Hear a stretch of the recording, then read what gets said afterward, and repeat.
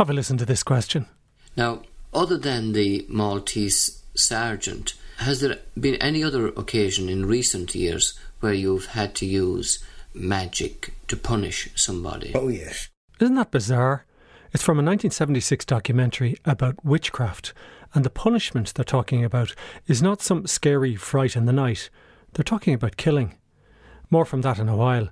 But that's the kind of thing you'll find if you go to your smartphone or online and type in all manner of Halloween type of words into the Documentary on One archive. There are over 1,500 documentaries there, so if you type in words like ghosts, death, funerals, spirits and so on, you'll get a variety of documentaries. Like the one about the Bodysnatchers. 15 years later, this tomb was opened again, and 3 skeletons in working clothes were found in it. The one about Dracula and being buried alive. By the side of the box was its cover, pierced with holes here and there. I thought he might have the keys on him, but when I went to search I saw the dead eyes, and in them, dead though they were, such a look of hate. Or just being buried alive. Customer service, lady speaking, how may I help you? Yeah, I'm looking for a health and safety permit and to be buried alive in Kilburn. Okay. That sounds interesting. All coming up in the next hour, and as I say, all on the Documentary on One webpage on rte.ie and on your smartphone app. It was spring 1958. And to get us started, a story from a documentary about mind and body separation. I lay down on the couch in the living room for a short nap while the house was quiet, when a beam or ray seemed to come out of the sky to the north at about a 30-degree angle from the horizon. It was like being struck by warm light. The effect when the beam struck my entire body was to cause it to shake violently or vibrate. I was utterly powerless to move. It was as if I were being held in a vice. Several months passed, and the vibration condition continued to occur. It almost became boring, until late one night when I was lying in bed just before sleep, the vibrations came and I wearily and patiently waited for them to pass away so that I could go to sleep. As I lay there, my arm was draped over the right side of the bed, fingers just brushing the rug. Idly, I tried to move my fingers and found that I could scratch the rug. Without thinking or realizing that I could move my fingers during the vibration, I pushed with the tips of my fingers against the rug. After a moment's resistance, my fingers seemed to penetrate the rug and touch the floor underneath. With mild curiosity, I pushed my hand down farther. My fingers went through the floor, and there was the rough upper surface of the ceiling of the room below. I pushed my hand still deeper. It went through the first floor ceiling. My hand touched water. Without excitement, I splashed the water with my fingers. I yanked my arm out of the floor, pulled it up on the bed, and the vibrations ended soon after. I got up, turned on the light, and looked at the spot beside the bed. There was no hole in the floor or rug. They were just as they had always been. I looked at my hand and arm, and even looked for water on my hand. There was none, and my arm seemed perfectly normal. I looked about the room. My wife was sleeping quietly in the bed. Nothing seemed amiss. From a documentary called Mind Travellers, featuring Robert Monroe, who wrote about the separation of body and spirit, and that's from 1975. You'll find it by typing spirit into the search box on the Documentary on One app or website. Type the word ghost, and you'll come up with this. So the bushes, where's the bush? Eddie and the Lone Bush, a documentary about the storyteller Eddie Lenihan and his interest in the fairy world and things supernatural. Our bush is back here. Can't do anything. We have to go to Barefoot. Eddie's with the producer Peter Woods and shows him a bag found hanging in a tree out in the countryside. That bag was found hanging off of a tree on the boundary of a man's land. 9 hazel sticks pointed at each end. Now, when I brought that here, When your man gave it to me, Mary wouldn't have it in the house. No way. She was right on the farm. She knew about these bloody things. No way, that's bad news. So I took it into Ennis to the Franciscans, because there was a priest there at that time who was very good. You know, he wasn't the kind of man that would laugh at any of this at all. And he blessed it, just as I said, to take the badness out of it so that I could keep it, because Pishogue bag jizz, I mean, that's a thing you don't see every day. But he said to me, that Franciscan, he said, if you think Pishogues are gone out of the world, he said, you're mighty mistaken. He said, there isn't a week in the year that somebody doesn't come into me about Pishogues yet. So, you know, like I was saying before, these things don't go away. And what did they mean, the 9 sticks? Do you know what it means? Oh, to bring you bad luck. Just that. To take your luck. And of course the element of fright. If you see that hanging off of a bloody tree on your boundary wall, this was hanging off of a branch of a tree over on the boundary, an ash tree, but hanging off of the branch on this man's land, you can imagine it was a warning as well, of course. Whoever was doing it, I don't know. But as it happened, your man didn't give a feck. He just said, look, you might be interested in this. But another person that had driven to the mental home. And if you think Pishogues are chaffoge and don't work, we'll hear from an old woman later on who takes them very seriously. Meanwhile, John Fleetwood was an old man when he made a documentary in 1994 on the creepy topic of Bodysnatchers. These were people who, in the 17 and 1800s, sneaked into graveyards and exhumed freshly buried bodies. They did this because medical students required corpses to practice on, and it wasn't possible to obtain the numbers needed in any other way. There was one Dublin body snatcher, though. I think he really takes the biscuit for coolness and callousness. His mother died. There was a wake. She was buried. And he was apprehended the next night, digging her up again. And he said, sure no, a tenderer hand couldn't go over her than me own. And sure, she was dead. Sure, why would she want not for me not to have the few bob?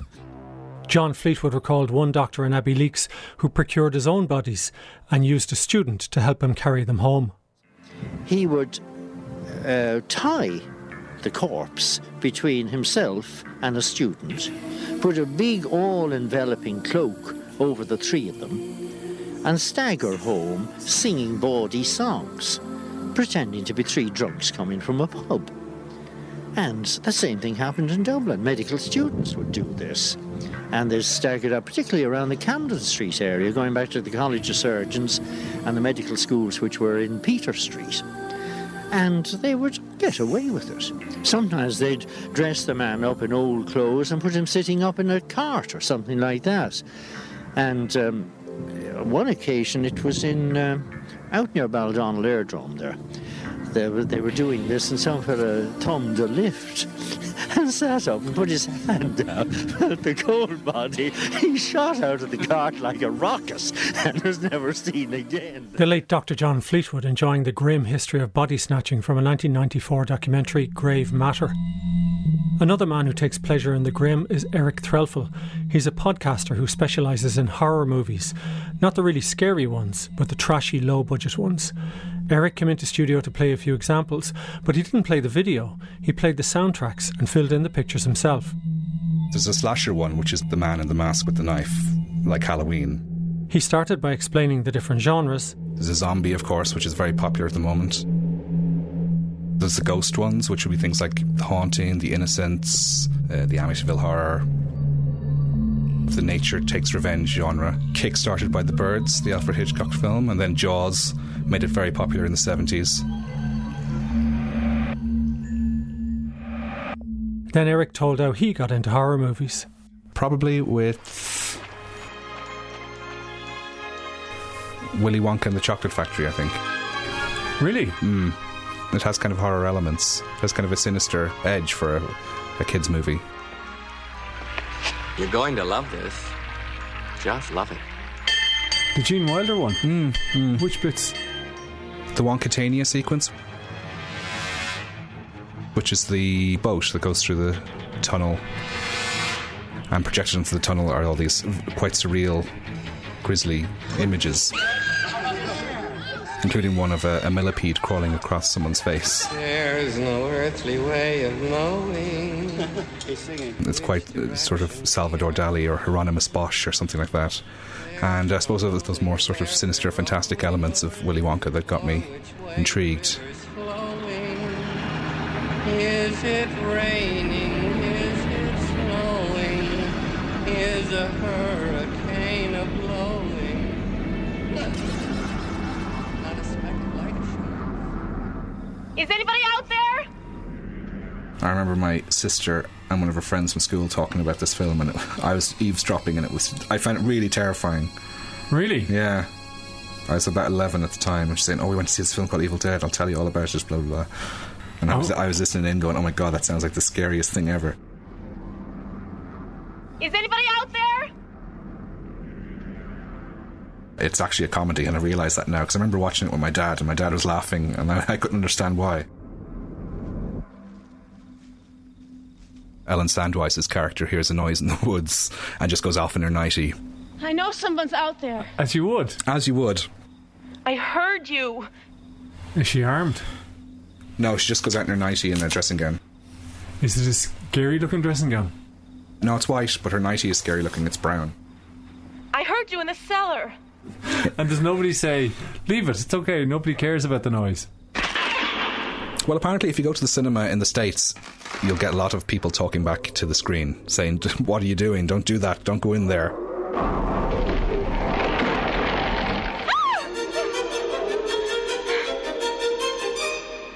Horror films in general don't scare me, but I still find them quite fun. Generally, the dafter they are, the more fun I'll have with them. The higher brow ones, I suppose, are generally considered good films, but the ones I tend to be drawn to the most are quite trashy. Are you sure you're all right? Mom, I'm fine. What film was that? Slumber Party Massacre 2. You be careful now, okay? Remember, I love you. I love you too. I think she gets attacked by a frozen chicken later in that film. The chicken becomes possessed? Yeah. They're being attacked by a killer who has a giant guitar with a drill at the end of it, and he looks kind of like Shakin' Stevens. That can happen too. Well, I did make a little stop in Alicante, of course. A wild night in Alicante, wow. What's this? This is Bloody Moon. But I had an awful experience on the trip. It's a German and Spanish co-production set in Alicante. Are you staying in the old or the new section? In the old part, bungalow number 13. A girl in the very same bungalow was murdered brutally in her bed. There's a great scene involving a polystyrene rock falling off a cliff. They didn't even try and carve a proper looking rock, so it's basically a cube, and it bounces off the ground. Didn't you see that enormous rock that came flying down just now? It only just missed me. Senorita, you must read the signs. What good does a sign do when I can't understand it? I wouldn't mind teaching out of the language. Hey, you're on duty, remember? What's happening there? She's getting it on with a guy she thought was Ralph, but it actually is Miguel. He had a mask on, so she didn't know. Leave me alone! When he took off his mask, he's got kind of paper mache attached to his face. I think it's supposed to indicate a scarring of some kind. And she wasn't impressed, and she said she didn't want to go any further, so he got a bit upset. Okay, so that's not fair. That's judging him on how he looks. It is, yeah, it's very shallow. There's a Spanish-American movie called Pieces. I know, Lieutenant, I know. But I'm doing the best I can. It's a laugh from start to finish, unintentionally. I mean, it's got bad acting, it's got bad dubbing, it's got the most ridiculous lines of dialogue you can imagine. You just gotta give me more time. We don't have any more time. There's a scene where a dismembered body is found beside a swimming pool, and about 5 yards away there's a chainsaw covered in blood, and the detective asks, "Do you think this has anything to do with the murder?" Is there anything that frightens you at the moment? You're guaranteed to get a scare out of me if you put insects or creepy crawlies into a movie. Mildred, give me the lamp and flagstaff. Tell him I'm on my way. There's a William Shatner movie from the 70s called Kingdom of the Spiders, which is really ludicrous, but it freaks me out because it's millions of tarantulas invading a town.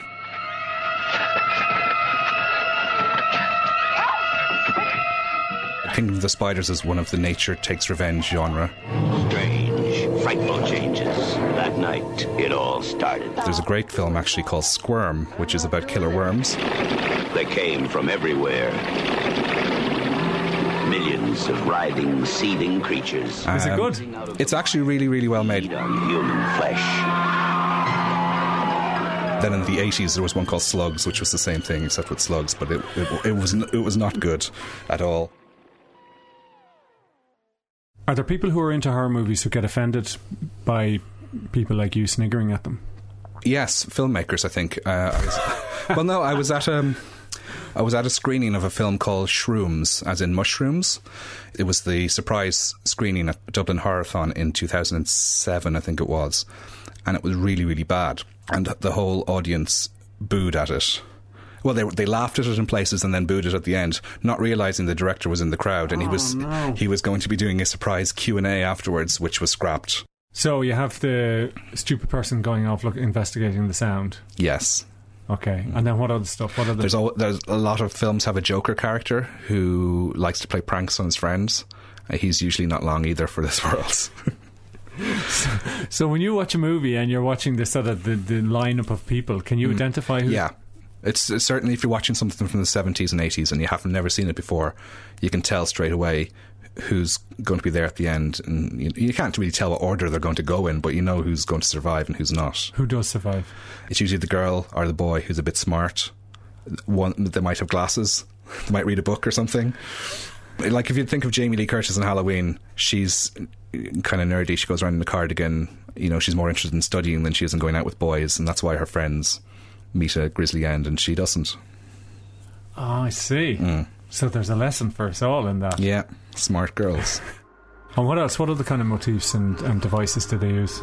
Camera will pan past a scene in the kitchen, for example, and you'll see a big shiny knife or an axe or something hanging there, and then it'll pan back a second later, it'll be gone, and you know that something sinister is about to happen.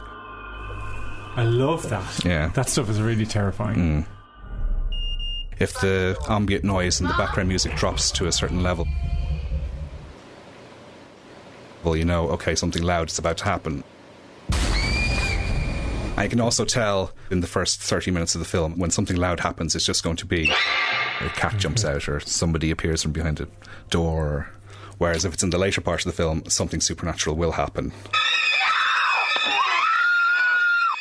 And does anyone try and engage with these people and see can they do anger management or counselling? Surely there must be a character there with glasses who goes in and says, can we talk about this? There is a scene in A Nightmare on Elm Street Part 2 where somebody tries to reason with Freddy and he gets thrown onto a barbecue. So how does the reasoning go? He says something like, please tell us what you want, we're here to help you, calm down. Freddy's having none of it and he throws him onto the barbecue. But is Freddy kind of remorseful then after that? Does he I don't think that Freddy has ever shown any remorse. Okay. You've got the body, I've got the brain.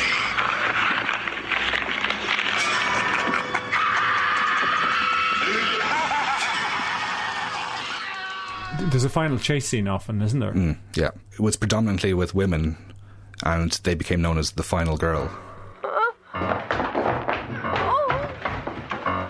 That would be epitomised by Jamie Lee Curtis, because she was the final girl in Halloween, Terror Train, Prom Night, and The Fog, and Halloween 2.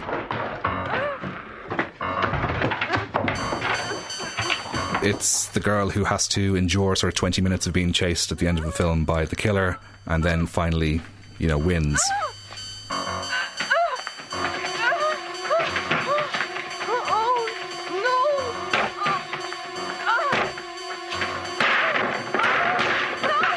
Breaking a lot of furniture.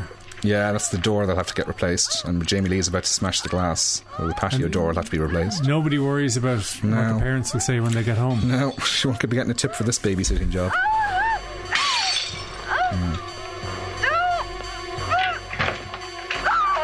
Why does the woman in the nightie and the dressing gown not come out to help her? She seems to be she seems to be keen on investigating. Well, no, she's had enough of venturing outside after her encounter with the tree.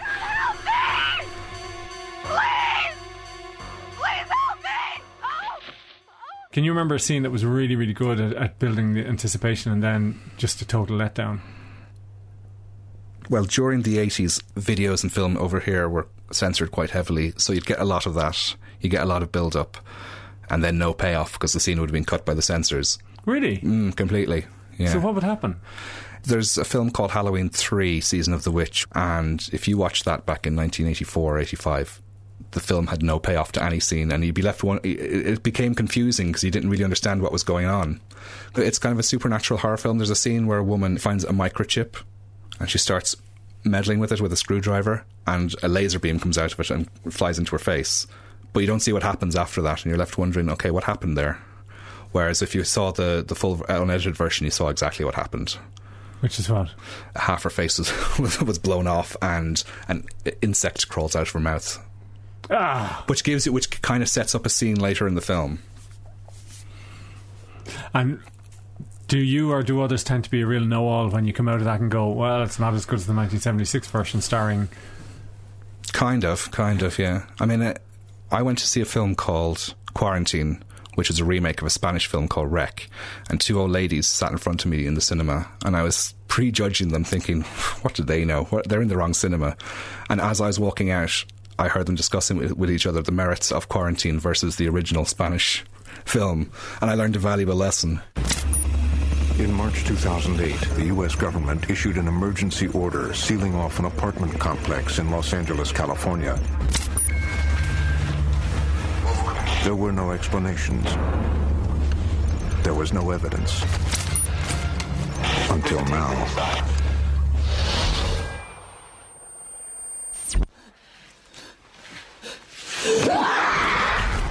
Eric Threlfall, horror movie podcaster, putting us right on the nuances of the genre. That programme was called Daft Horror Movies, and you can find it on the Documentary on One smartphone app and on the website.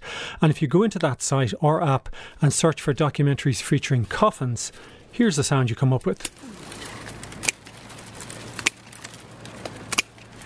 My name's Winifred Thompson, and I'm in the middle of a willow patch outside Ballynahinch, and I'm cutting. Do you want me to say what I want them for? I want to make my own coffin.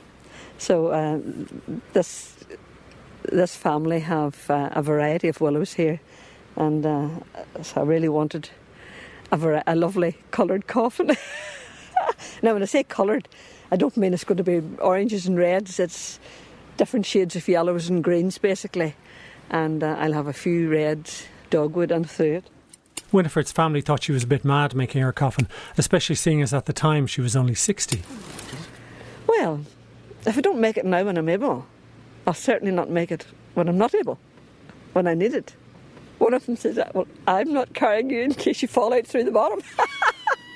While Winifred was cutting the willows for her coffin, the farmer came out to talk to her. She had a baby on her hip, a child held by the hand, and in her pocket a piece of paper with some prose on it that she had written about the appropriateness of willow coffins. To me, a willow coffin isn't just a box, but it's beautiful artwork, more personal and meaningful than wood.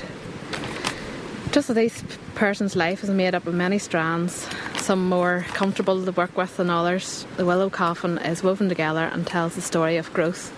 Different colours and patterns in the weaving can reflect the story and individuality of a life, woven with care for a purpose, just like each one of us.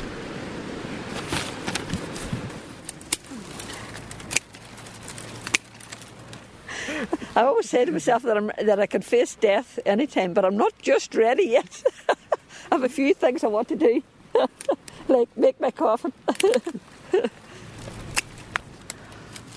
Winifred Thompson from 2011. Mick Meaney didn't make his own coffin, but... He told me he dug his own grave and he practiced for 11 days. But that's the reason he took down the crucifix and the rosary, because he saw spirits. Mick Meaney was a Tipperary man living in London who agreed, as part of a stunt, to be buried alive. February the 21st, 1968, and Mick Meaney got stuck into his last supper in the world of the living. Journalists packed into the Admiral Lord Nelson pub and scribbled down details about this Irish builder. 5 feet 8 inches tall, 13 stone. In the archive news footage, you can see his thick woolly hair, his blue eyes and his broad shoulders.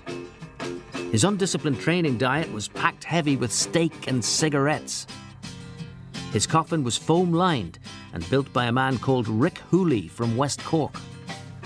He'd contact the outside world through 2 7-foot pipes one for food, the other for ventilation and conversation. His burial outfit? A pair of two-tone blue pyjamas. Mike, what happens? What do you do with yourself when you wake up in the morning? When I wake up about 7 o'clock in the morning, I go for a half-hour physical training, guided overhead by Buddy Sugar. What kind of exercises? All limber and exercise and rolling about, and I just kind of press-ups and all kind of loosening the bone, like. You do press-ups inside the coffin? Yeah, but slightly, like, you know, because I couldn't do a right press-ups, but just slight. And what happens after that? And I rub myself in with imbrication. Imbrication oil? Yeah. Yeah. And I have breakfast in. Yeah. And I go for reading after the breakfast. You do a bit of reading, do you? Yeah. What are you reading? I'm reading now about professional boxing. Mick Meaney talking from his coffin in 1968, and that's a documentary from December 2015 on the Doc On One site. Just type in Mick Meaney buried alive, and if you thought his interment was bonkers, you should listen to his resurrection near the end of the documentary. Oh, the security light has come on here. They're afraid we'll do some body snatching, I suppose. And actually, resurrection men was another term for body snatchers, who were the subjects of the 1994 documentary by John Scally, featuring the late Dr. John Fleetwood. There was a man in Dundee who let it be known that he had planted a landmine in his child's grave. Now, that may or may not have been a try-on, but no body snatcher was going to risk his own premature dissection at very high speed. Dr. Fleetwood said there was one resurrection man, a fellow named Murphy, who liked to get in early. Now, he would go to church and he'd look around and sort of sum up what sort of people were there. Were there any of them likely to be ending up in the graveyard? And he was a specialist. He specialised in hair and teeth. Now, in those days, human hair was used for making wigs. And this chap, Murphy, he would watch and look at some lady there who had a good head of hair, and he sort of tried to sum her up. Other body snatchers didn't like to exert themselves too much. If it was a pauper's funeral with possibly nobody there at all, they would put ropes around the body as it was lowered into the grave. There wouldn't be a coffin, just a shroud or winding sheet. And with every few spadefuls of earth, they would drag the body up a little bit nearer the surface. And eventually it would be covered just by sods, that nice 20 minutes work, and you'd be well on your way with a nice, fine, fresh specimen that you could hawk to the nearest professor of anatomy. But sometimes the body snatchers had their own cruel comeuppances. And they heard a late funeral coming along, and they jumped into a tomb to hide. This was the very tomb to which the funeral was coming. Now, we don't know what happened, but 15 years later this tomb was opened again, and 3 skeletons in working clothes were found in it. And Dr. John says the body snatchers being snatched themselves by death was a story that cropped up all over the country. The curious thing, I came across almost the same story down in Waterford and up in County Louth, of a body snatcher carrying a body home strapped across his back as if it was carrying it piggyback, resting on a bridge and being toppled over the bridge by the weight of the body and being killed. One was at Crook in County Waterford, and the other was up just outside Drogheda on the back road up to Clogherhead. But whatever happened, the body toppled him backwards, and the arms across his throat actually choked him. And up to relatively recently, older people crossing this spot would bless themselves and say a prayer for the poor man.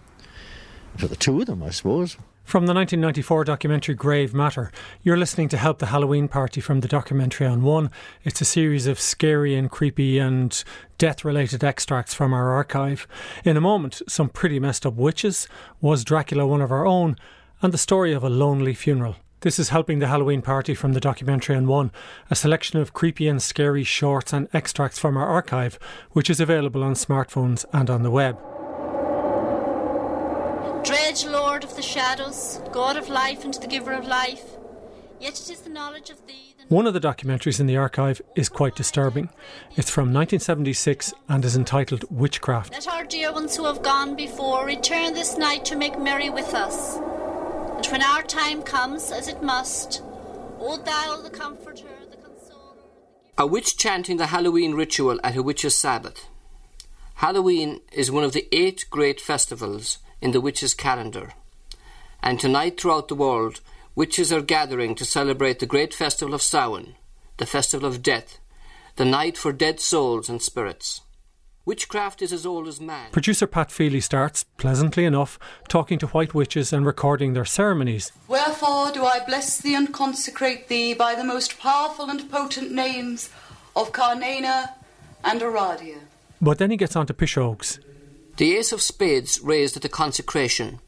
The Eucharist smuggled home from the church. Eggs in the hay.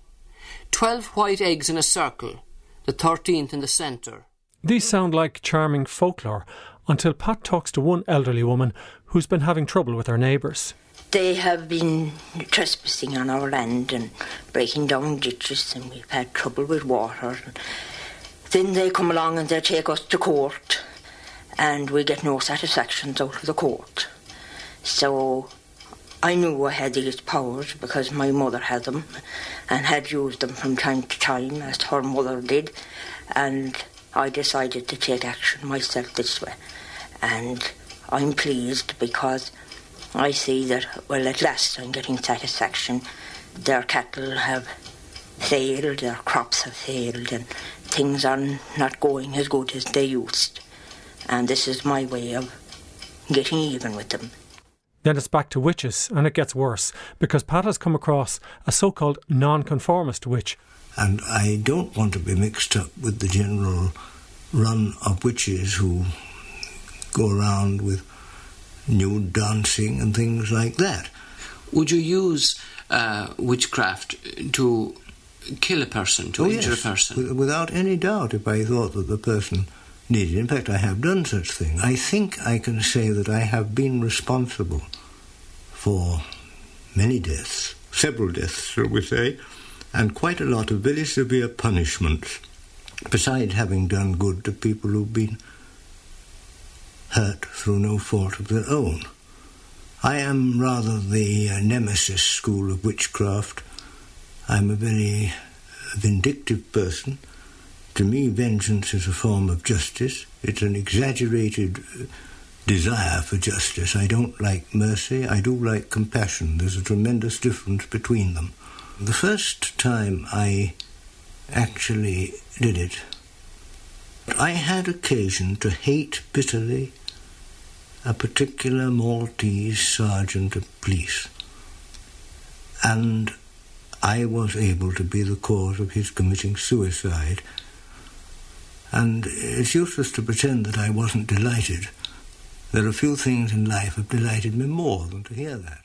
From a 1976 documentary by Pat Feely, just type witchcraft into the search box on our website or on the smartphone app and you can hear the full documentary. And actually elsewhere in that documentary you can hear the sports writer Con Houlihan referring to the almost medieval explanation for witchcraft, which put it all down to some women's sexual desires going astray. So now you know. And all you needed to know about Dracula was in a student documentary sent to us in 2012 by Fergal Brown. 2012 was the centenary of Bram Stoker's death, and the title of Fergal's documentary was Dracula Was Irish. As the Count leaned over me and his hands touched me, I could not repress a shudder. It may have been that his breath was rank, but a horrible feeling of nausea came over me which, do what I would, I could not conceal. The Count, evidently noticing it, drew back, and with a grim sort of smile, which showed, more than he had yet done, his protuberant teeth, sat himself down again on his own side of the fireplace. We were both silent for a while, and as I looked towards the window, I saw the first dim streak of the coming dawn. There seemed a strange stillness over everything, but as I listened, I heard, as if from down in the valley, the howling of many wolves. The Count's eyes gleamed, and he said, Listen to them, the children of the night. What music they make. Seeing, I suppose, some expression in my face strange to him, he added, "Ah, sir, you dwellers in the city cannot enter into the feelings of the hunter." Dracula is one of the most successful novels of all time.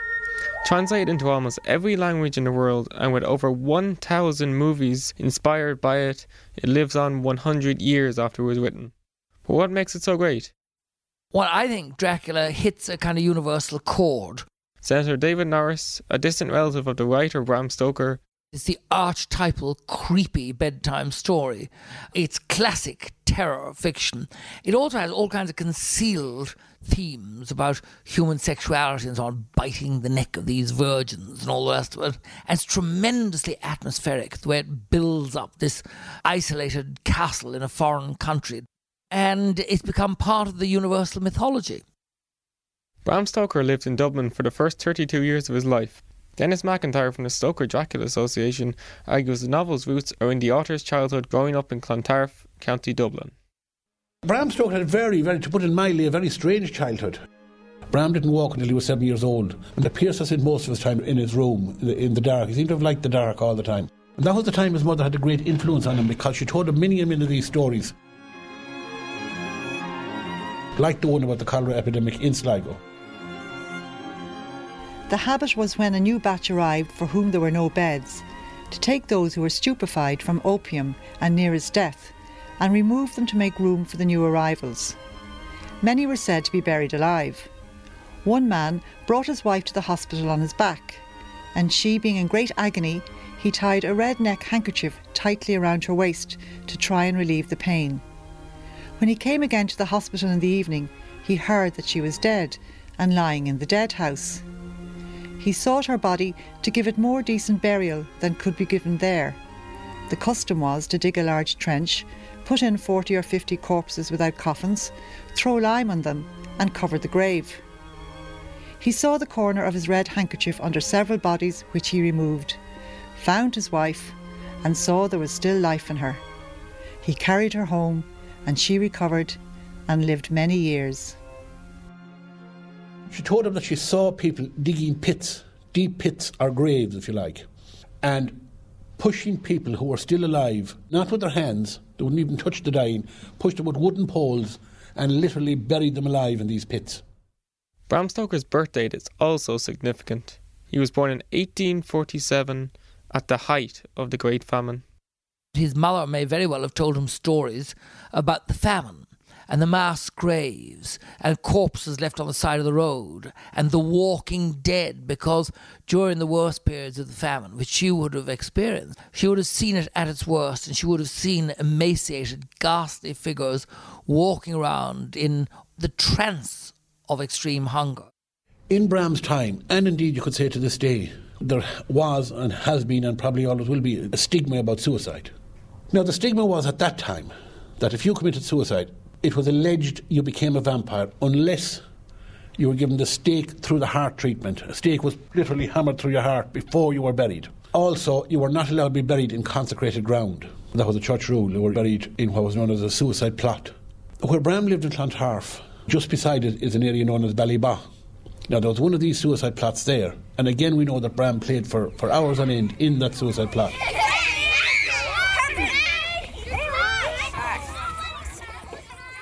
As I sat, I heard a sound in the courtyard without, the agonized cry of a woman. I rushed to the window and, throwing it up, peered between the bars. There, indeed, was a woman with dishevelled hair, holding her hands over her heart as one distressed with running. She was leaning against the corner of the gateway. When she saw my face at the window, she threw herself forward and shouted in a voice laden with menace, "Monster, give me my child."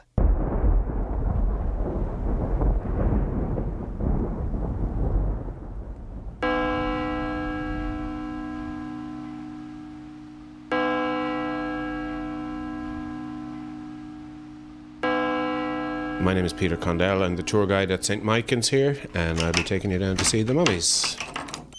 The steps are a bit uneven. Be careful of the fourth one. It's big.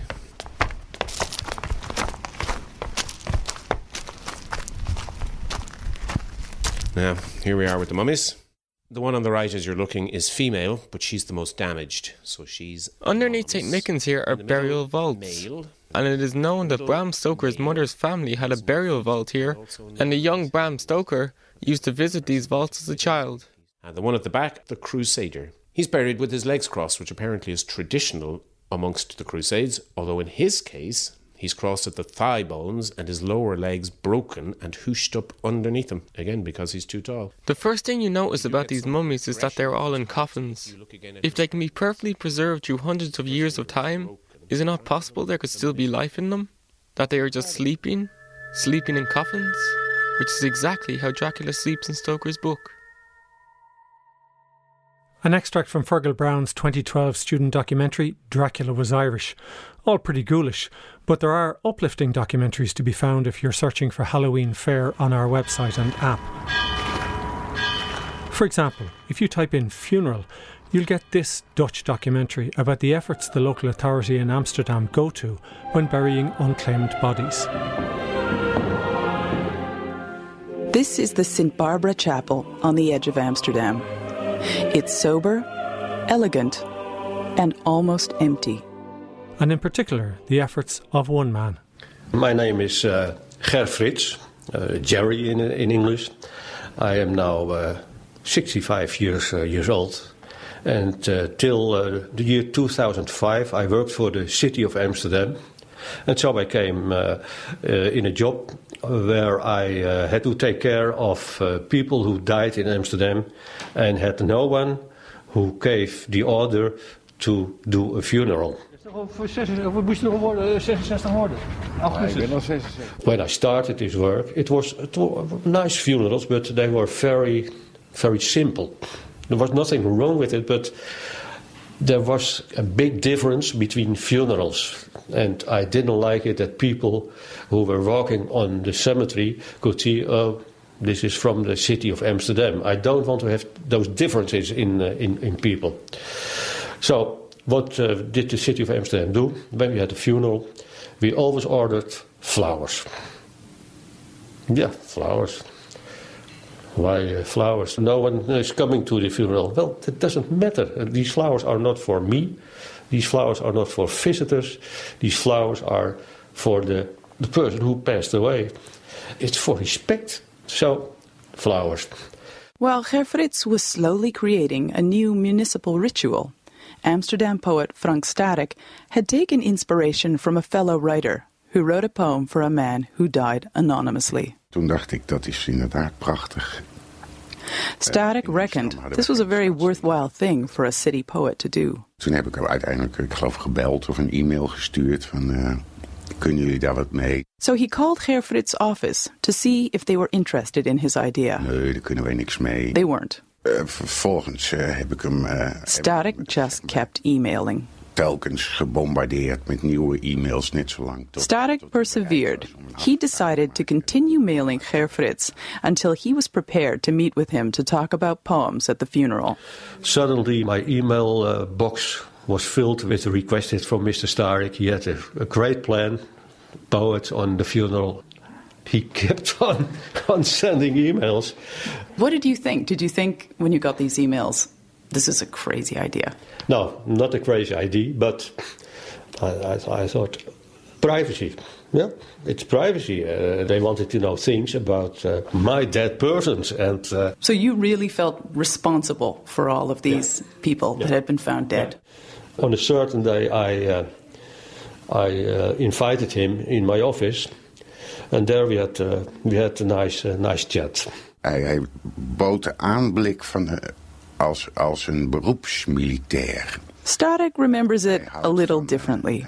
He says he went to the social services office and met a man with a direct gaze and a military bearing. Dan had hij van dat kort geknipte borstelige haar, een snor, een sterk gegroefd gelaat. Ger Frits had a brush cut and a trim mustache. He wore his mobile phone in a holster. He was decisive and distant. Frits underscored the fact that the funerals must be perfectly organized. All I's dotted, T's crossed. Hij was zeer beslist over dat een uitvaart tot in de puntjes perfect moet verlopen en dat hij daar geen enkele... He would not permit any breach of protocol. Chapel, flowers, 3 pieces of music, 4 pallbearers, and above all, respect for the deceased. When he left my office, he had a bad feeling about it, and he was very amazed that a few hours later, or maybe the next morning, I don't remember, that I phoned him and said, "You want to do a poem? Okay, let's try." Starik. Ah.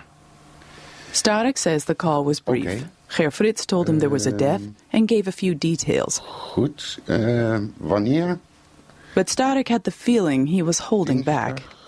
He kept asking Frits for more information. There wasn't much. It was an anonymous death. No one could establish the identity of the man. Ja. Wie? But it was Starik's first poem, so he persevered. Where was the person found? How old were they? Frits gave him minimal information. Nee. Oké, bedankt. Dag. I knew a lot about the people who were dead. I often had information which I kept for myself. And what was the information that you would hold back? Well, poets are emotions, it's feelings. And I worked with facts. An example, a man died, had 10 children. No child came to the funeral, not interested. That is a fact. But a poet could make very much emotions to that. And I didn't want it on a funeral. And when someone died from alcohol, it's a fact. But I don't think it was for the poet to know that. So it was the information that you thought might make the person look bad somehow? Yeah. So you really wanted to protect that person? Correct. That's correct. And why? Why so much privacy after someone has passed on? I couldn't judge about why the children were not interested in their parent. I couldn't judge about the alcoholic problems from other people. It's not for me to judge about it. So you worried that the poets were going to bring in that sense of judgment. And did they? No, they never did. Ik vond het niet zozeer frustrerend als wel... Starik says the withholding of information didn't frustrate him. In fact, he was impressed by Ger Frits' careful approach. He found the whole situation inspiring. De situatie was een inspirerende situatie voor mij. Dus het was... The first poem was born with ease. Het gedicht werd vrij gemakkelijk geboren, zeg maar.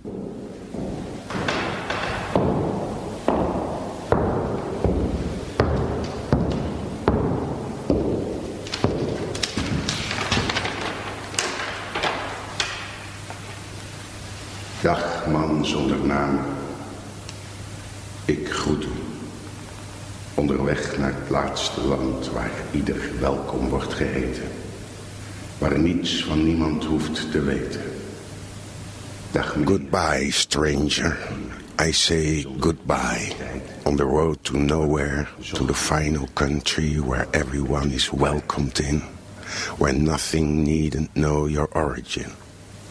Dag, meneer. Zonder papier, zonder identiteit. Part of the Radio Netherlands worldwide documentary The Lonely Funeral by Michelle Ernsting, and that's on the Documentary on One app and website, and it's a classic. Time to say goodbye. Thank you for being with us. I'll leave you with one last story from Dr. John Fleetwood, which we heard in the documentary on Bodysnatchers.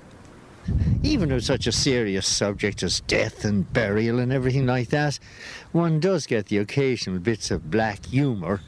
And there was a story I remember going round some time ago about this doctor who had a very, very demanding patient, you know, sort of one that always rings up just as that critical penalty has been taken or something. But eventually, like all good hypochondriacs, he died and was buried, and I won't say in what cemetery. And the doctor, he was delighted with himself for a while, and then didn't he die very shortly afterwards?